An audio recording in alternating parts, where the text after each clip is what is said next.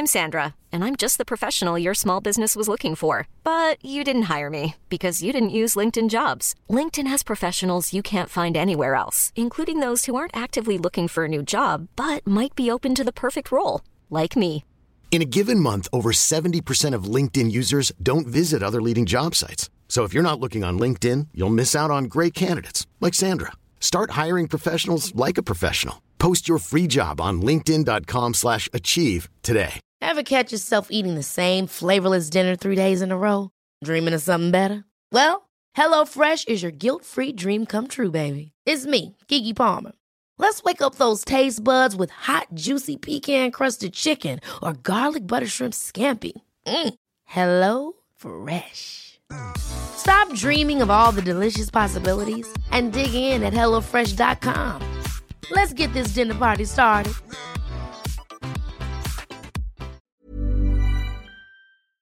Cuddle up with a chipmunk. It's time for Must Have Seen TV, the podcast dedicated to the sitcoms of the 20th century from I Love Lucid and News Radio. I'm your TV guy, Brett White, and I'm also a reporter producer for Decider.com, and this is Dear Sweet God in Heaven, part 16 of the quarantine era, which means you're not going to hear any music or quotes from the episodes. You're just going to hear pure, unfiltered talky talk, because that's all I have the energy to give y'all, and honestly, ain't that enough?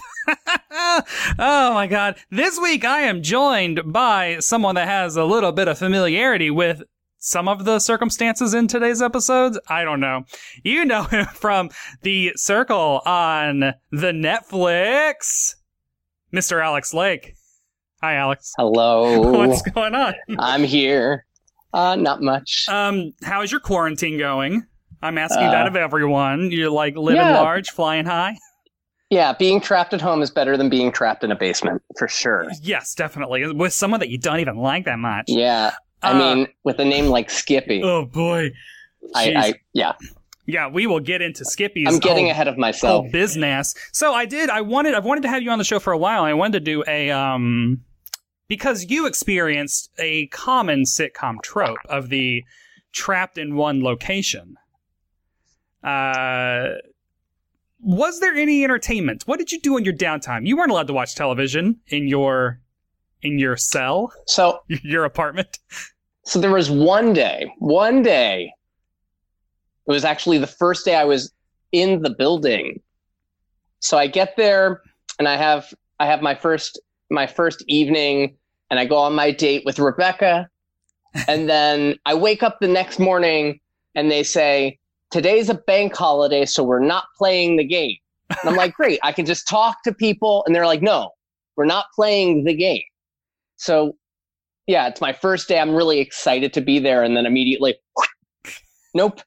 And during that day, they, so I don't know how the system of monitors works. Yeah. All I know is that they piped in to everybody's televisions, everybody's Circle console. They piped in Friends, starting from season 1, episode 1, and we pretty much watched the whole season. I know this is heaven for you. Yeah, I mean that's one of the best seasons of TV ever. I know. I've heard your opinions on this. No, it's good, and it's surprising how much ground it covers in those first 20 some odd episodes. Yeah. But sometimes you don't want to watch Friends, especially when you're there to like win money and compete, and you're like in game mode, and it's like now you're gonna watch Ross adopt a monkey for 10 episodes. Yeah, I can't believe all that stuff with Marcel happens in the first season. He is gone by early season 2, and everyone talks about Friends having a monkey, and that monkey was only in 16 episodes ish. So haters back off. I mean, I've seen all of Friends, maybe not in proper order, because it's like I watched it in syndication. Yeah, because it came on after The Simpsons. Double header. So it's okay. Yeah, so there are 2 distinct subgenres of episode that I was trying to figure out which kind to do, because there is the bottle episode, and then there's also the like stuck episode. And then I also think there's like a third sub genre of like real-time episodes. So like there's like bottle episode. Like Friends has great examples of all three of these. So like in season 1 of Friends, so you saw this, the one with the blackout. Chandler gets trapped in an ATM vestibule with Gerald Gerdaker. So like that is kind of this. That is like a trapped episode. Like there are 2 other subplots going on that are outside of that area, but one character's trapped in a location. That's what we're dealing with here. Yeah. There's also examples of that, like the Full House episode where they get trapped in a garage on, I think, Stephanie's birthday. And they have to, like, I don't know if I remember that one. The Full House episode that I would think of with trapped is when they're trapped at the airport on Christmas. Yeah, I've done that one. I did that one. So everyone go back and listen to, I think, Christmas number 1 of the podcast, 2017. Talked about our very first Christmas show. Yeah, I don't remember the one where there's. I mean, I don't know if I've seen it. I mean, but, Full House is wild. I mean, there's also one where they get trapped in a store on Christmas, etc. Christmas is a bad time at the Tanner household. And then there's also, then there's the bottle episode, which is like everything takes place on one set. So, like the Chinese restaurant episode of Seinfeld,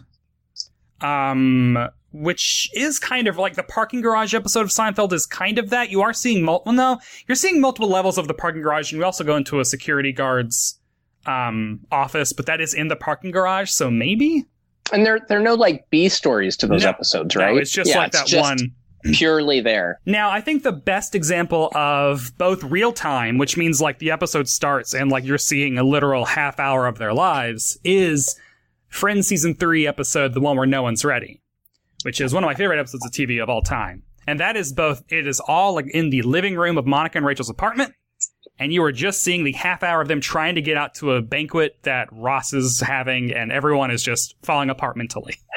Oh, yeah. And it's like, and it's juggling. It's a great feat of television because it is also juggling like 6 plots because like Monica's trying to call Richard. She leaves a bad voicemail. Phoebe gets hummus on her dress, and like Joey's stealing the cushions, and Ross is trying to drink the fat to like when Rachel. It's a lot. It's great. But the thing is that doesn't feel like that because there's so much going on. Yeah. I mean, I guess that's ideal. Yeah, you don't really realize it's a bottle episode. You don't really realize it's a real-time episode. Yeah. Otherwise, it's bad and excruciating. Yeah, it's just like, So there is another episode. There's an episode of the Bob Newhart show called Caged Fury, which is I also talked about on this podcast, that Bob and Emily get trapped in the basement of their apartment building on July 4th. And so it's mostly in the downstairs, but every now and then you go upstairs to Howard's apartment where they're all hanging out in Uncle Sam costumes. So it's not a strict bottle. Yeah. So, but like, I guess being in the circle is more, that's a bottle. You're living in a bottle episode, but I guess you're also trapped. Yeah. You're trapped. When it's you, it's real time. Yeah. So like you're living it. Yeah, the conflict is a little less.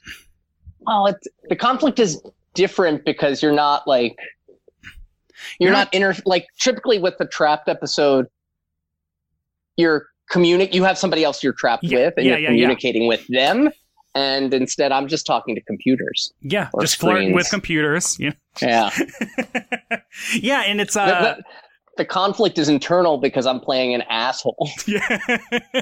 Oh, you should go on in season 2 as yourself. I'd get the boot so fast. Well, you never know. They would see right through it. Well, they would also be like, hey, this is just Alex. And they would think that you were a catfish. Catfishing as yourself.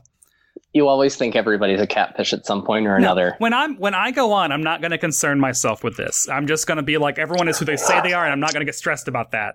I mean, that's what you need to do, because just because they're a catfish, it's like, that could be your. Yeah. I mean, you just want everybody to like you. It's still a person. It's not a hunting game. It's a. This is the quarantine I've gone through and watched you've watched every Circle, right? Yeah, of course you have. Yeah. So like, I have gotten so angry about like the whole catfish thing is just like a ruse you do to like deflect other people. Like, stop coming after me. They're a catfish. And for some reason, we arbitrarily have decided that authenticity is important to this game. So it gives you a reason to vote them out with like a guilty-free conscience for some reason. When it's like, no, vote them out because you don't like them. But then what's wild to me is that I feel like the public perception is, authentic, because people on the show are saying authenticity is important. Yeah. They think like, and it's like, what? I'm on a game show to win $100,000. What are you talking about? And in the authenticity? UK, the Catfish, I mean, spoiler, the Catfish won both seasons, right? The first season was a hard catfish, and the second season was a soft catfish with a reveal, they were them. Yeah. But a Catfish did make it to the very end, and was very. It's great. Everyone, check it out. If the Catfish that was gearing to win the second UK season won, I think that whole country would have been upset. They would have been. That was not that was a more American style catfish. That was not a gentle English catfish. That was I was expecting. I mean, it's crazy to me that the US version is so nicey nice, and that the British version oddly has more tooth to it. Oh, and the French, really all the international French and versions. Brazil, France. If people slept on France because the first 4 episodes are pretty slow, watch the back half of that because shit goes nuts. Shit goes nuts in ways. People play the game recklessly and they're rewarded for it. It's just like watching, I don't know, like Indiana Jones getting out of the temple while it's crumbling around him and they keep clearing it. And it's great. But we're talking today about something else completely different, but similar. About a different type of bottle. This week we'll be traveling to March 7th, 1985. Witness ruled the box office. Can't Fight This Feeling by REO Speedwagon topped the charts, and NBC aired the Family Ties episode Cold Storage. Alex, you must have seen Cold Storage before today. No. What is your history? I don't know. What's your history with Family Ties? You a Family Ties head? I knew it existed. I knew Michael J. Fox was on it. Yeah. And that's about it. Yep. I knew it was, a family comedy with Michael J. Fox. Even watching this episode, it's like, I've never even heard this theme song before. Wow. Yeah, that is a thing. I remember Family Ties from when I was a kid, but it ended in 89. So it's one of those lizard brain memories of I remember being a child and seeing Michael J. Fox in that chair, scooting across and in the opening credits. That's all I remember. And the first time I really watched it was for this podcast. I think it's episode 6 or so. I talk about a Family Ties episode with Tom Hanks as his alcoholic uncle. And you get to watch Tom Hanks and Michael J. Fox have a scene together, multiple scenes together on a NBC sitcom in 1981 or whatever, which is crazy. That's post Bosom Buddies though, right? I think it's, because Bosom Buddies starts it all for Tom. Yeah, that's where he gets his, it was a Dungeons and Dragons TV movie. Oh yeah, that was his first thing. That was a warning against the dangers of role-playing games. It's like Masters and Mazes or something. I don't know. So I have recently been watching more Family Ties as part of my sitcom time travel project, where I watch an episode from the 50s, 60s, 70s, 80s, and 90s, all exactly 10 years apart. And Family Ties is often my 80s one. So I've seen a lot more of seasons 1 and 2. So I have more context now. It's family sitcoms are not my preferred mode of sitcom.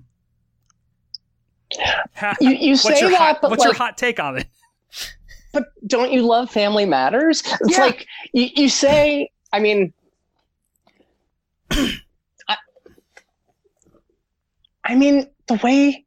the way I've historically engaged with sitcoms is I'm watching them because they're on. It's I've seen so much Friends or Seinfeld. It's Martin. It's because they're just on. They were the easy thing to just slot on in the afternoons and you just take them in. But I think when I sit down to my favorites, the one News Radio, Friends, Bob Newhart Show, Dick Van Dyke Show, Odd Couple, Mary Tyler Moore, I gravitate more towards people in their 20s and 30s who are professionals and mentally damaged in some way. Life imitates art. They steer away from the mentally damaged on the family sitcoms. Yeah, it's all cute kids. This is the thing, the pet peeve I have the most is every family sitcom has mom, dad, multiple children who are all at least 7 or older. Then in season 3 or 4, they have a baby. Meaning there's like a solid 10-year age difference between the youngest and that shouldn't happen. I feel like that doesn't happen as much in real life as it does in sitcoms, where it's every family. It happens in real life, and you're just like, huh. Okay. Wow. I guess. Jeez, you guys are almost done. You guys are almost out. And now you have, and that happens in this episode. There's babies, and Jennifer, the youngest, is like fully in like maybe middle school. Yeah. I mean, she is a thinking person. She's got on character her own. gains. Yeah. So it's, let's get into this week on Must Have Seen TV. We're talking about the Family Ties episode Cold Storage. It is the 22nd episode of season 3. It was written by Mark Lawrence and directed by Lee Shallett. Here is how CBS All Access, where I streamed it, describes the episode. With the rest of the Keaton family away for the weekend, Mallory is excited about having the house to herself until she is accidentally locked in the basement with the person she'd least like to be with, her adoring neighbor Skippy. Alex, how accurate is that description? I mean, she doesn't. Maybe there's like some sort of character thing with Mallory where she's not actually excited to be home alone. That's never really expressed. No. She needs to write this paper on the Louisiana Purchase, which is not shopping in Louisiana. Yeah. I mean, I don't know. That's a very cheap and easy joke. It's a pretty good joke. But I still was like, I like that. That was good. It's good. I mean, the second time when they repeat it, it's like, okay, I got it the first time, but first time it was... they didn't come back for a third, did they?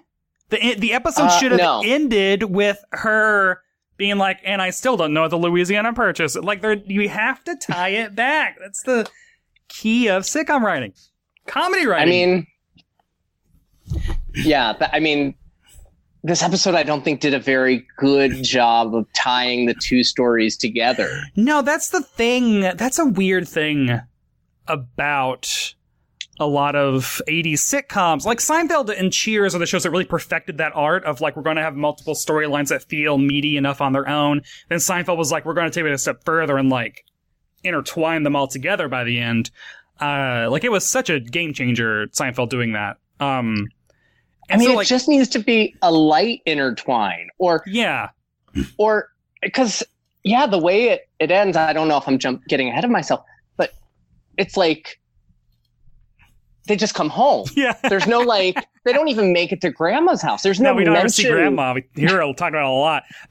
So the opening credits of the show, let's talk this is a pet peeve of mine now that I've watched so much Family Ties. It's a paint by numbers kind of opening credits. Like it starts out with like the pencil line. The paintbrush going down with the blue paint. The very first shot of it is the paintbrush with red paint just like stabbing the thing. It's just like this big thick blob of red paint just hits Meredith Baxter Birney, the mom's shoulder.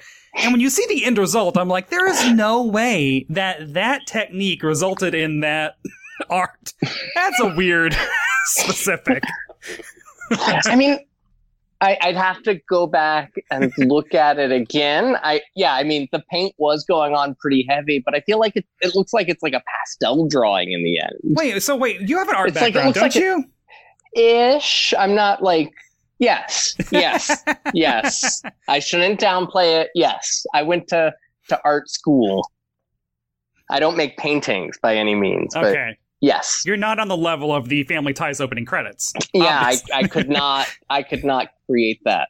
But I could get you somebody who could. Oh, maybe I should. That'd be good promotional art. And then the theme song is such an 80s theme song. It's like the most soft rock. Like, it is memorable through repetition. Like, I've heard it so much that I remember it. It's pleasant. It's not hooky. It's not. Yeah, it doesn't really get you excited to watch the show. It's like the step-by-step theme. You're like, all right, we're about to do this. It's a roller coaster. They're going, hey! It's a literal roller coaster. Yeah, like, they're just, like, belting it out. This is just like your parents have control of the radio for this, 3 minutes. Yeah, it's like a little easy listening. Yeah. So the episode itself starts with the Louisiana Purchase joke. The entire Keaton family is packing up to go to Grandma's. Now, everyone has conflicting reasons why they want to go to Grandma's. Alex wants to go because he wants to get with the neighbor girl, Lisa. But he doesn't lead on. He plays that down. Which, as much as he can. Yeah, but like, he's hot for this girl. Tina Yothers, who plays Jennifer, just wants cable. She wants to watch cable, which is where I'm like, wait, they didn't have cable? What? That's shocking to me, but it's 1985, so... I grew up with no cable. Oh my god. Yeah. So it's like, things like so did my Dick husband.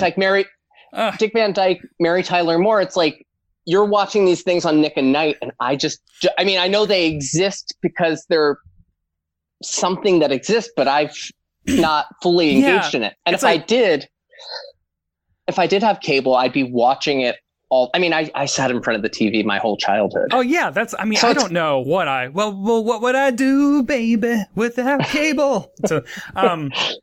So like when you're growing up without cable, it's kind of like once all those shows hit Nick at Night, it's like they were kind of taken out of rotation on like local syndication. So like local syndication was usually like shit that was still on the air, but you're watching like the older episodes of it, like Simpsons, Seinfeld, etc. There was still like during the daytime, if I were home, there'd be like Bewitched or Genie or The Monkey Show.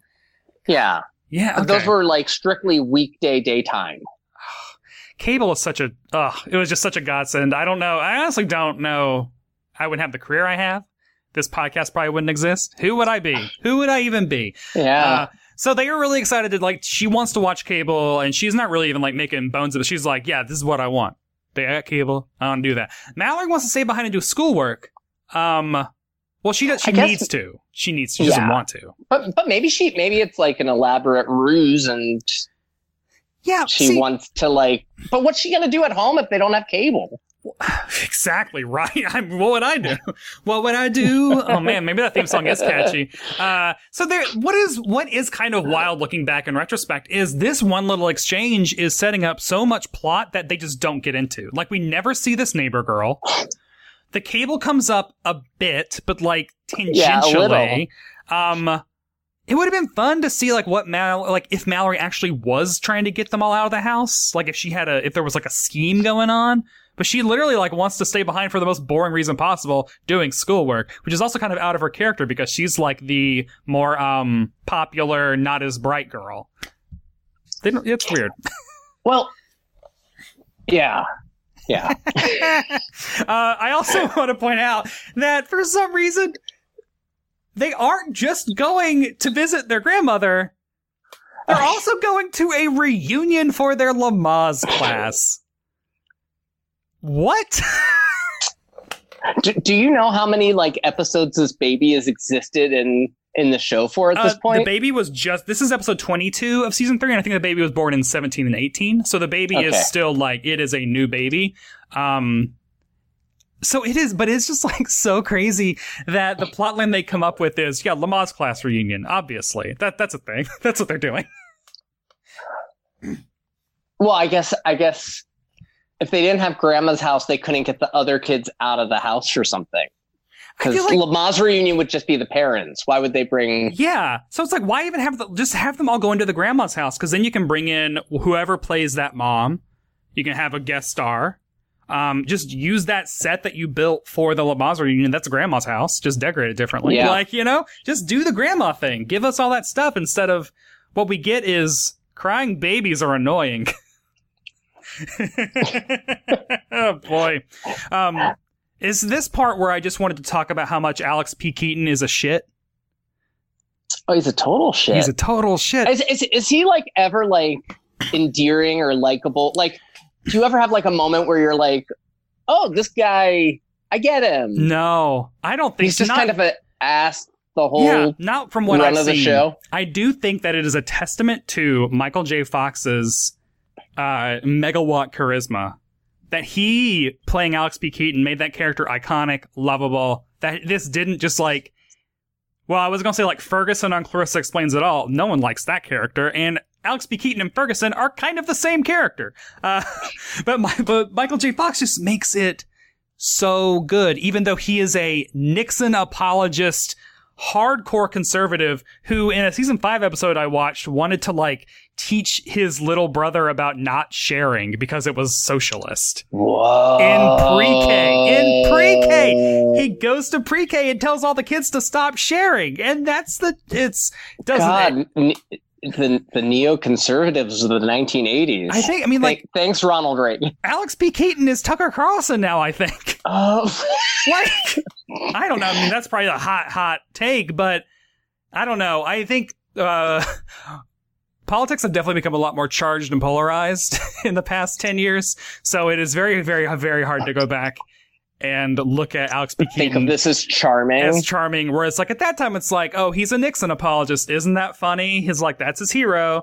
And now it's like, after knowing a lot more about Nixon, you're like, oh no, that monster. Everyone listen to the Slow Burn Nixon season podcast. Got to write that down. It's very good. Very good. And very, bad person. But anyway, you know what? If listeners are still listening to me 93 episodes in, you know that I'm not pro Nixon. not pro Alex P. Keaton. Maybe he had a come to Jesus moment. Maybe Alex P. Keaton changed his tune in the 90s and 2000s. We didn't see it. I don't know. Who knows? So then the Keatons leave. We get the start of our locked in subplot. Skippy is just in the house. The neighbor boy is just in the house. I mean, I think that's kind of common, though, yeah. Right? It's like Urkel is just in the house. Kimmy Gibbler is just in the house. Just it's like it's an extension of their own home. Yeah, which is kind of the point they get to at the end of the episode is like, oh, you know, you're kind of an adopted Keaton in a way.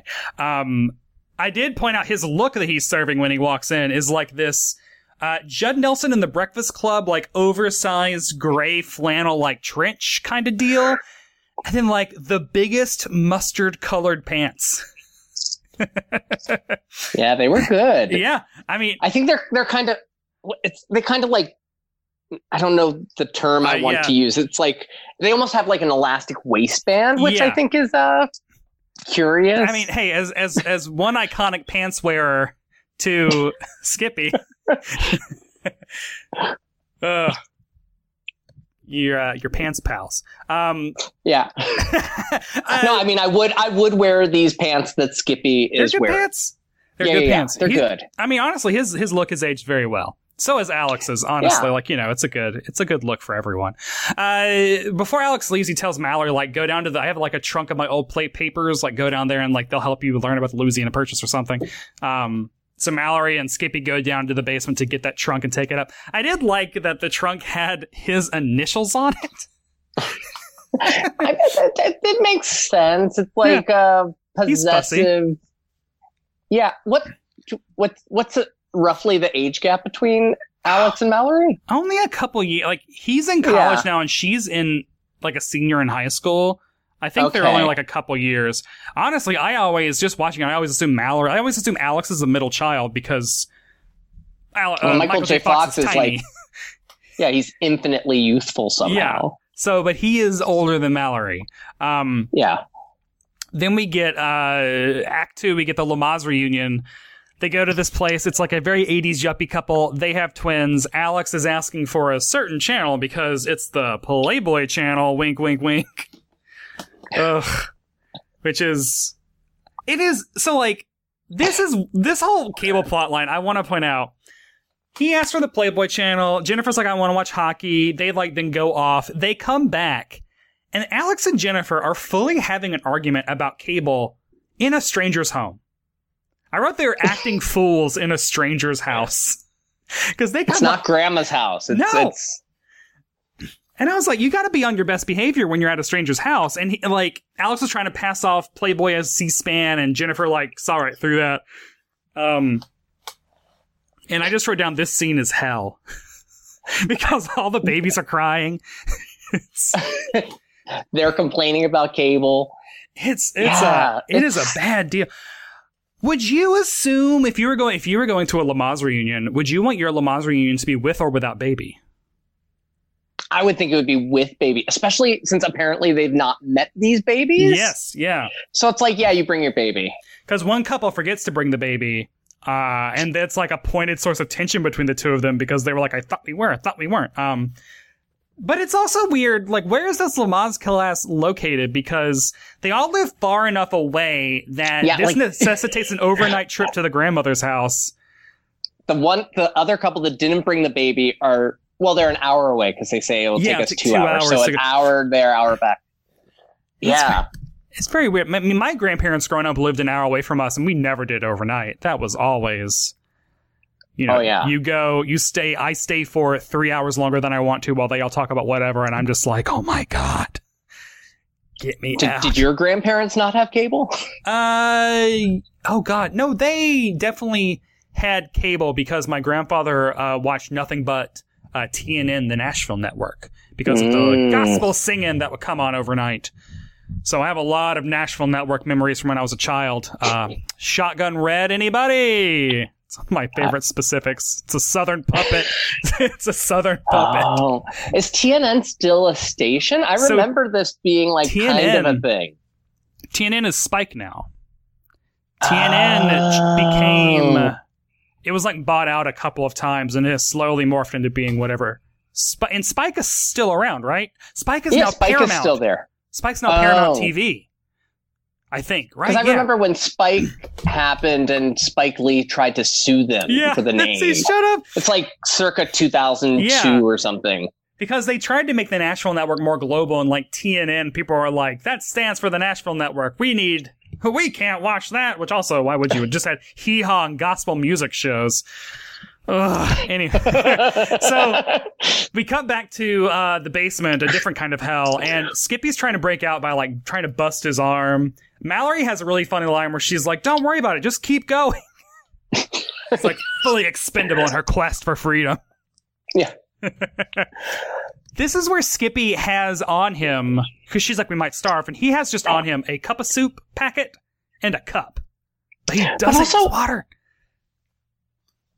A cup of soup. I mean, I guess I've only thought of cup of soup with like noodles. Yeah, like a ramen thing. Yeah. And this is just like a packet. And I mean, it doesn't mean that you can't have like split pea soup flavoring. Yeah. But that is the least appealing type of. I mean, you find out that he doesn't even put water in it. So he just like pours powder into a cup and just like chugs the powder. What a weirdo. Would Skippy survive on the Circle? Yeah, they would love him on the Circle. The producers would? Or oh, yeah. He would get cast immediately. Yeah, I think so. His style, his, he would do well. And I think Mallory would get put into the cursed room and would go home first. Because she's the, like, pretty one. Cute, popular. Yeah. They're always the sacrificial lamb. Truth, if you guys haven't watched The Circle International, spoiler alert, but the same apartment is cursed. The hot girl always goes home first. And they all live in that same apartment. It's wild. Articles I write. Skippy does break the water heater immediately by just sticking his hand in it. But, correct me if I'm wrong. I know very, very little about water heaters. You can't really extract just hot water from a water heater, can you? He like takes off a panel and just sticks his hand into it as if he's going to just like pull out a handful of hot water and put it. I don't know what. It's like there's not a tap on. I could be completely wrong. Yeah. But then it also like it's related to the power. The power goes out. Mallory fixes the power. Then they kind of really, really, really quickly run through all of the trapped in a place tropes because like power goes out, they try to break out, but the snow comes in. So like they're cold, they're trapped. They find weird clothes to keep warm, which are chipmunk costumes. Brilliant. Brilliant. Well, I like how Skippy's like, oh, there are clothes in here. Yeah. Seeing like these two furry chipmunk costumes and registering that as clothes. Yeah. In Skippy's world, who knows what he's wearing at home? You know? But these are like, it's the parents' costumes from a costume party a while ago that they don't recognize when they come home. But also, it's in Alex's trunk? Yeah, I was thinking that Alex probably like punked her. And was like, yeah, go look at my trunk. There's nothing in my trunk. But well, the paper they extract from the trunk is like a third grade paper where no. it's like she tries to do jumping jacks. Skippy then immediately sprains his ankle. It's like this one scene, they cover a lot of trapped together ground. They don't save it because they have to get back, because they have to get to this Lamaze reunion. Where you find out that these parents have nothing in common except those babies. Now they're asleep and they are all trapped. Oh, it's a different kind of trapped. Oh my God. Multiple. Well, apparently they decide to get together despite like not even having conversation. Like they don't know anything. They know nothing. And then the one guy just brings up out of nowhere, how's about that election, huh? And then the Keatons are like, yeah, I can't believe we have to deal with that guy for 4 more years. And then the Yuppies are like, we think he's doing a great job. And then the third guy who brought it up is like, I don't know anything about politics. So, oh boy. I did write down, though, how do adults make friends? I know. So, like, I'm like, you know what? A Lamaze reunion might sound crazy, but if I'm desperate for friends, that might be a thing. Yeah, I guess. I mean, I don't know enough about the Keatons' like history. They seem to be very active in their community. Yeah, they don't live far from grandma, so they couldn't have left too far from. They can't be too far from like home. Yeah. So maybe I need friends. That's what I need.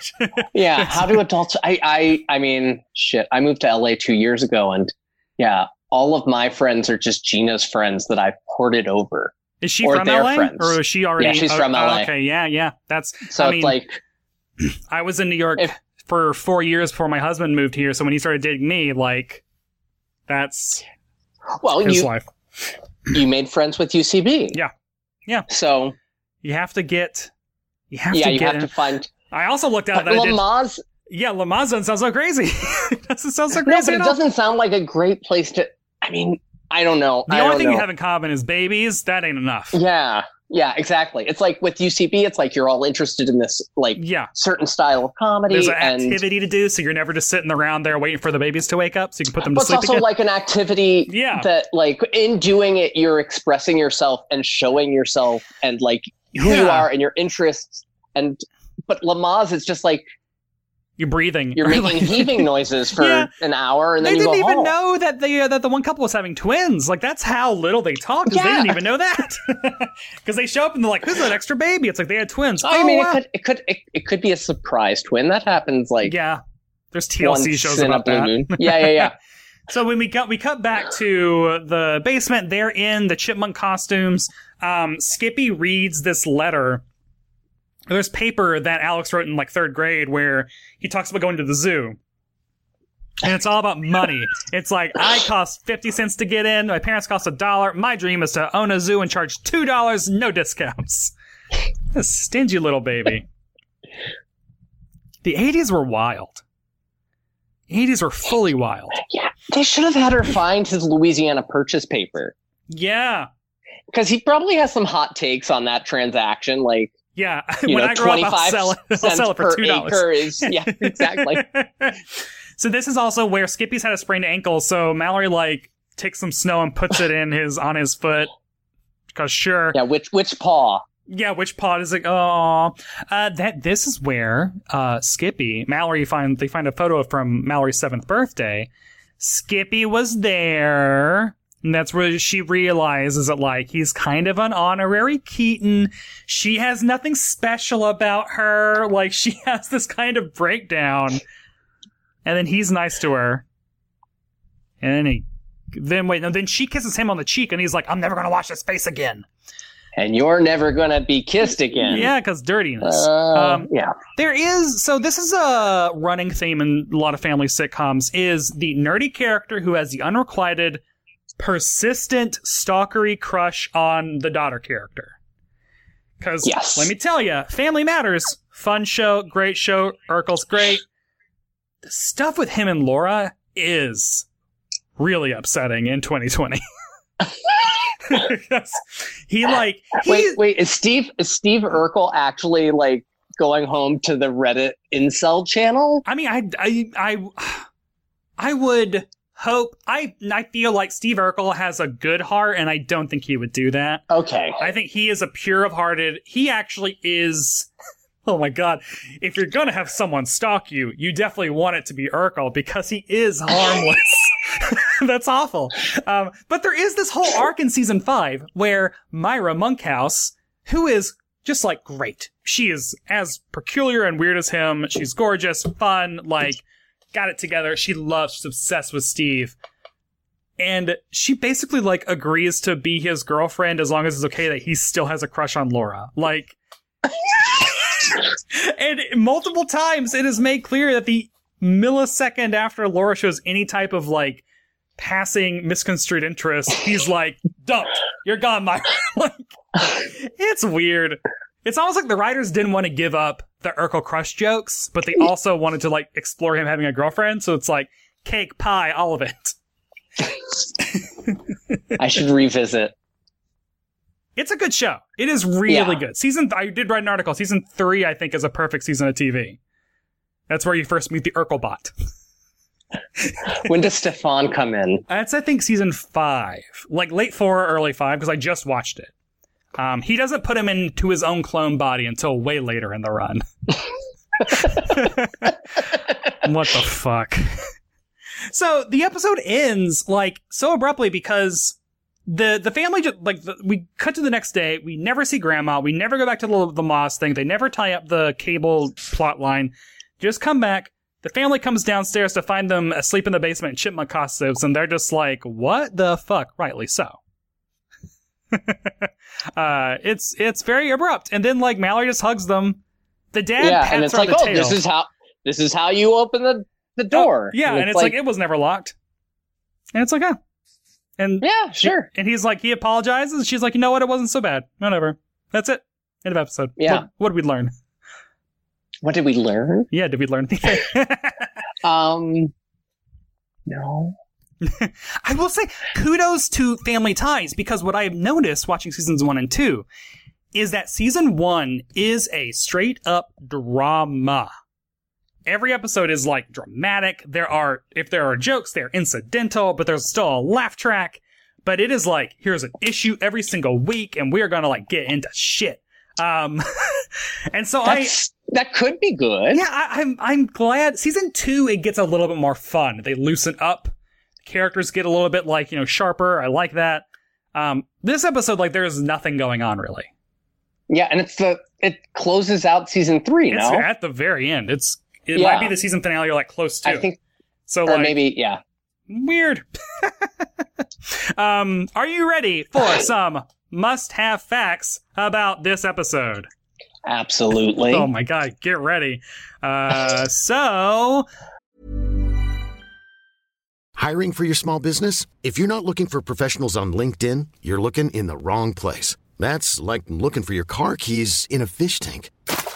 LinkedIn helps you hire professionals you can't find anywhere else, even those who aren't actively searching for a new job but might be open to the perfect role. In a given month, over 70% of LinkedIn users don't even visit other leading job sites. So start looking in the right place. With LinkedIn, you can hire professionals like a professional. Post your free job on linkedin.com/achieve today. Hold up. What was that? Boring. No flavor. That was as bad as those leftovers you ate all week. Keke Palmer here, and it's time to say hello to something fresh and guilt-free. Hello Fresh. Jazz up dinner with pecan-crusted chicken or garlic butter shrimp scampi. Now that's music to my mouth. Hello Fresh. Let's get this dinner party started. Discover all the delicious possibilities at HelloFresh.com. 21.6 million people watched this episode of television. 21.6. What evening was this on? Is this a Thursday night show? Yeah. So, yeah, this is part of the iconic... I think it's part of the very first iteration of must-see TV. It wasn't branded as such, but, like, this is the genesis of it. So the top 5 shows of this week, which I know... because I have a newspapers.com account now. For reasons I'll get into, I guess. Number 5 was Cheers. Number 4 was The A-Team. 3 was Dynasty. 2 was this episode of Family Ties, and the number 1 show was The Cosby Show. Do you have any fond memories of any of those 5 shows? A-Team, Dynasty? Cheers is great. Yeah. And what I remember of The Cosby Show, if I divorce any sort of like knowing of Bill Cosby now, I remember thinking it was good and fun. I don't particularly want to revisit it because I don't want to can't look at put money in anybody's pocket. No, yeah, exactly. Yeah. Did you have Mr. T? Was Mr. T a part of your childhood? Just in terms of him being a thing? As like an abstract, but not as like, I don't think I went to the toy aisle and like saw a Mr. T toy. And I mean, that's not like the type of toy that I would even gravitate towards, but yeah.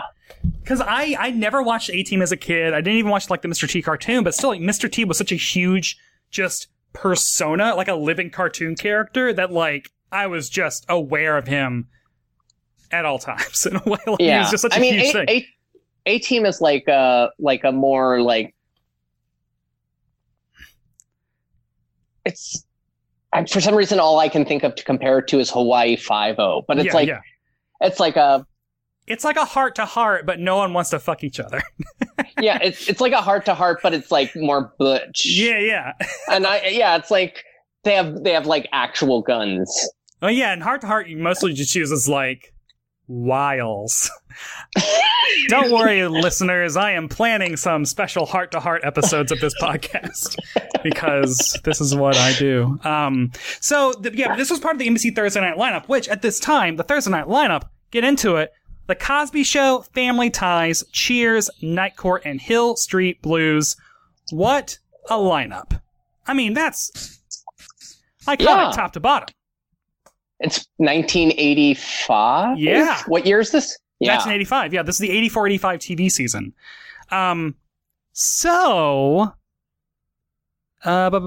Yes. So, now, again, because I have a newspapers.com account, I was able to see the actual like article that was written in the Town Talk from Alexandria, Louisiana, the March 15th, 1985 edition, page 35. They actually have like a little article that I guess was part of the AP report on this. Yeah. That gets into like how, for some reason this particular week, they were like, this week signals that comedy is back. And that's because, just like the previous TV season, if you look at the top shows, they're all dramas. There's like 3 sitcoms in the top 30. It's crazy. And then you see this, like, it's all sitcoms. Newhart, Kate and Allie, Cheers, Family Ties, Cosby. Comedy's back. So the quotes they have around this, though, was that, like, people weren't into slapstick anymore. Gerald Jaffe, NBC's vice president for research projects, said, I guess the American public is signaling us that they want classy comedies. So these were classy comedies to them, which I could see that. You know. Yeah, I mean, it's like everything that happened in this episode could happen to you. Yes, there's no aliens. There's nothing outlandish, but... Now then, it's So Mike Eisenberg, CBS's director of audience measurement, then said, you're not going to see slapstick comedies succeed. That cycle is over, and this is the strongest evidence yet. And then he said that it might have something to do with the upbeat mood of the country. We don't need escapist comedy now. Which, that context, reading it in 2020, just like, wow, unpack. Yeah, upbeat mood of the country. This is. I mean, I think it's Reagan in '85, I mean, Reagan right? was just reelected. It's Reagan, AIDS, war on drugs. It's like if I think 1985, those are the things that immediately come to my mind. But if you're a white middle class, upper class American living in 1985, you're like, Reagan's back, and gay people don't exist, and all the drug dealers are going to jail. Like you're just if you're Alex on Family Ties. Yeah, you're like. Thriller is out. We're winning. But it is wild to think, like, you know, we have an upbeat mood. We don't need escapist comedy now. And it's just like, 2020, honey, I'm watching nothing but escapist comedy. Yeah. The reason I have this newspapers.com account, listeners, is because I am doing deep dive research into Hayden Rourke's life for hot exclusive I Dream of Jeannie intel that I'll be doling out at some point. I have spoken to Hayden Rourke's oldest living relative. Alex follows me on Instagram, so he gets my daily updates. I'm into it. I like it. Of me cyber stalking anyone that knows Hayden Rourke and finding it. This is what I'm doing. But because I now I forgot to cancel this newspapers.com free trial, and once it was up for a week, it renewed for 6 months. So set an alarm on your or a calendar notification on your phone to cancel it a week before the 6 months is up. Yeah. But I'm like, it has been a regular occurrence that I've wanted to actually see these ratings articles, and every week when I do a podcast, I'm like, I can't get to them. So that's fine. So the joke about her saying that she doesn't know what she would do with twins is a meta joke because Meredith Baxter Birney had twins at this time. Like the reason that her character got pregnant is because she was pregnant with twins. Boom. Didn't see that coming, did ya? Twist. Twin twist. But they didn't use her twins as the twin babies on the show. No, they should really do that sometime though. I mean, I really like how there's that one shot of those twins, and then every other time there's somebody's carrying a baby, it's obviously a bag of flour. Yeah. Like, it's just there's no question about it. It's just that's not a non-entity, a squiggling thing. Yeah. Non-baby. On IMDb, 65 Family Ties superfans rated this episode a 6.9 out of 10. Alex, would you go higher or lower? Is that right on the money? 6.9 out of 10? What do numbers even mean, man? Yeah, you see, I would have to watch maybe 5 episodes to really get a 6.5. What's the average Family Ties? Oh, I see. That's information I should know. As someone I've watched a lot of Family Ties recently, and I would say 6.9 is right. This is not a stellar episode of the show. Yeah, I'd give it a 5. Yeah. It wasn't offensive. No. I mean, the half hour flew by. It was fun. I imagine it was probably a chill week on set, this is... Oh, but is this the time... Because there is the season where Michael J. Fox was shooting Back to the Future and doing Family Ties. He did them at the same time. He would shoot Back to the Future overnight and then come in and do Family Ties. Christ. And then it was all night shoots for him because he wanted it that bad. Smart move. Well, yes, but also that sounds like hell. Hard working Michael J. Fox. Who had the must-see performance of this episode? Who was the MVP, the MSP? Probably Skippy. It's all about Skippy. I mean, it has to be. I mean, the one parent, the Larry. Yeah. He's like a character actor, and it's I've seen him in something, and then I can't really. Yeah, place he's got what some I've good seen lines. him in. Yeah, I'll give it. Yeah, Skippy. Skippy does sell some. Skippy is. I mean, it's about Skippy. Skip it, man. Skippy, skip it. Don't skip it. Don't skip on Skippy. Yeah. What am I doing? And must other people see this episode of TV? What else you do? It couldn't hurt anything. Yeah. It's not a must see. I don't think. No, I don't think it's a must see. But again, it's my relationship with sitcoms is you turn on the TV, it's what's on. I wouldn't change the station. No, yeah. It would have me for the half hour with ads. So. Well, and on CBS All Access, would you let the next one autoplay on? Would you? Probably. Yeah. What else? What else is anyone doing? Yeah. What would we? Jesus Christ! What is anyone doing? I'll tell you what. Some people are doing. They're leaving reviews in iTunes, which I want to read.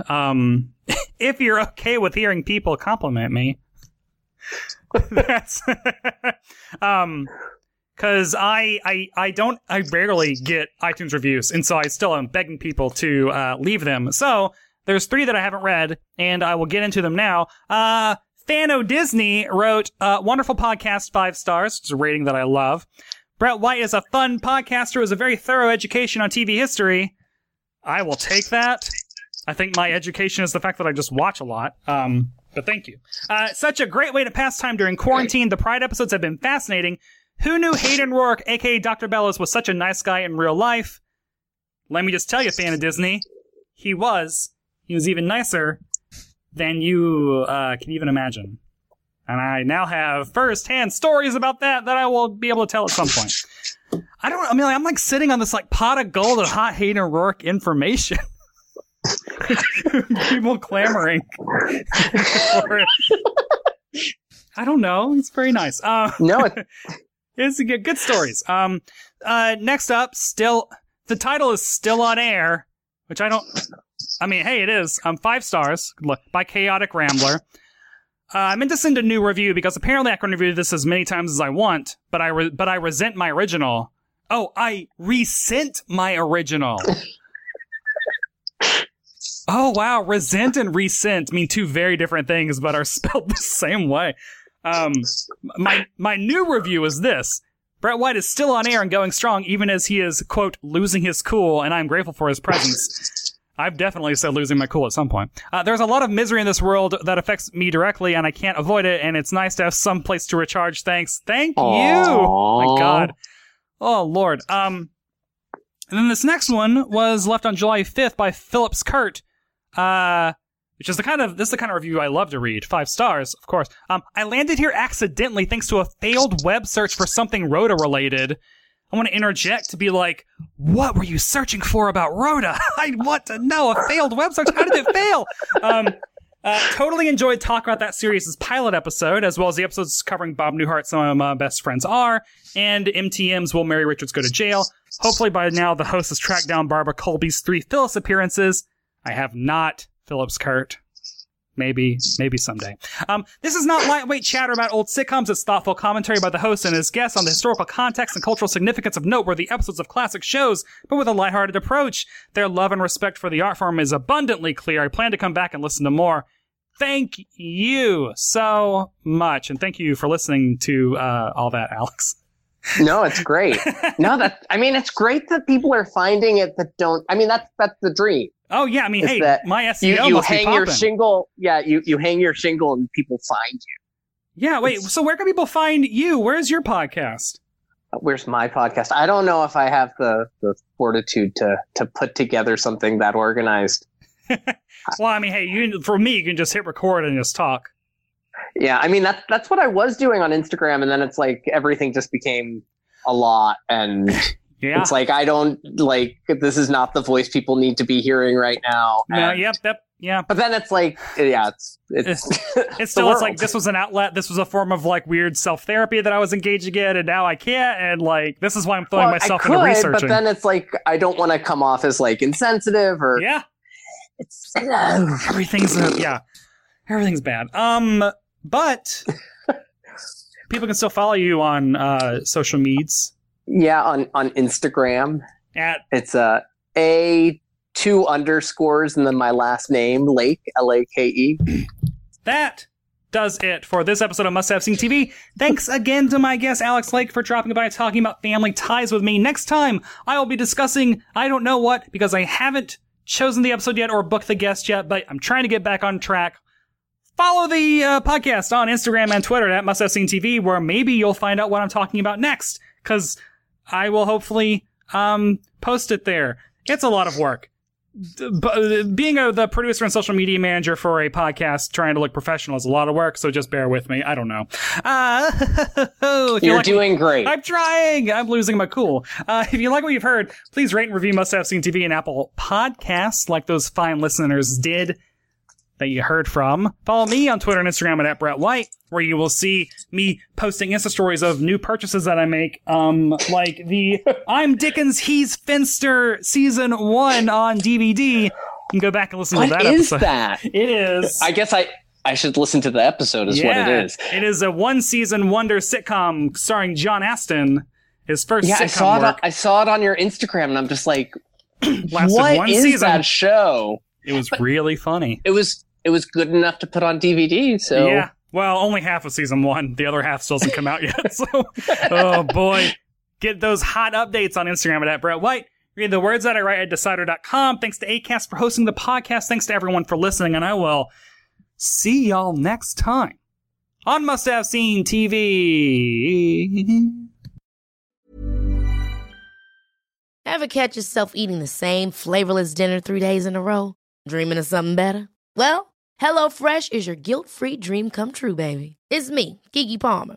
Let's wake up those taste buds with hot, juicy pecan-crusted chicken or garlic butter shrimp scampi. Hello Fresh. Stop dreaming of all the delicious possibilities and dig in at HelloFresh.com.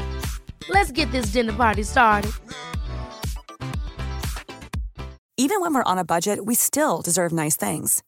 Quince is a place to scoop up stunning high-end goods for 50 to 80% less than similar brands. They have buttery soft cashmere sweaters starting at $50, luxurious Italian leather bags, and so much more. Plus, Quince only works with factories that use safe, ethical, and responsible manufacturing. Get the high-end goods you'll love without the high price tag with Quince. Go to quince.com/style for free shipping and 365-day returns.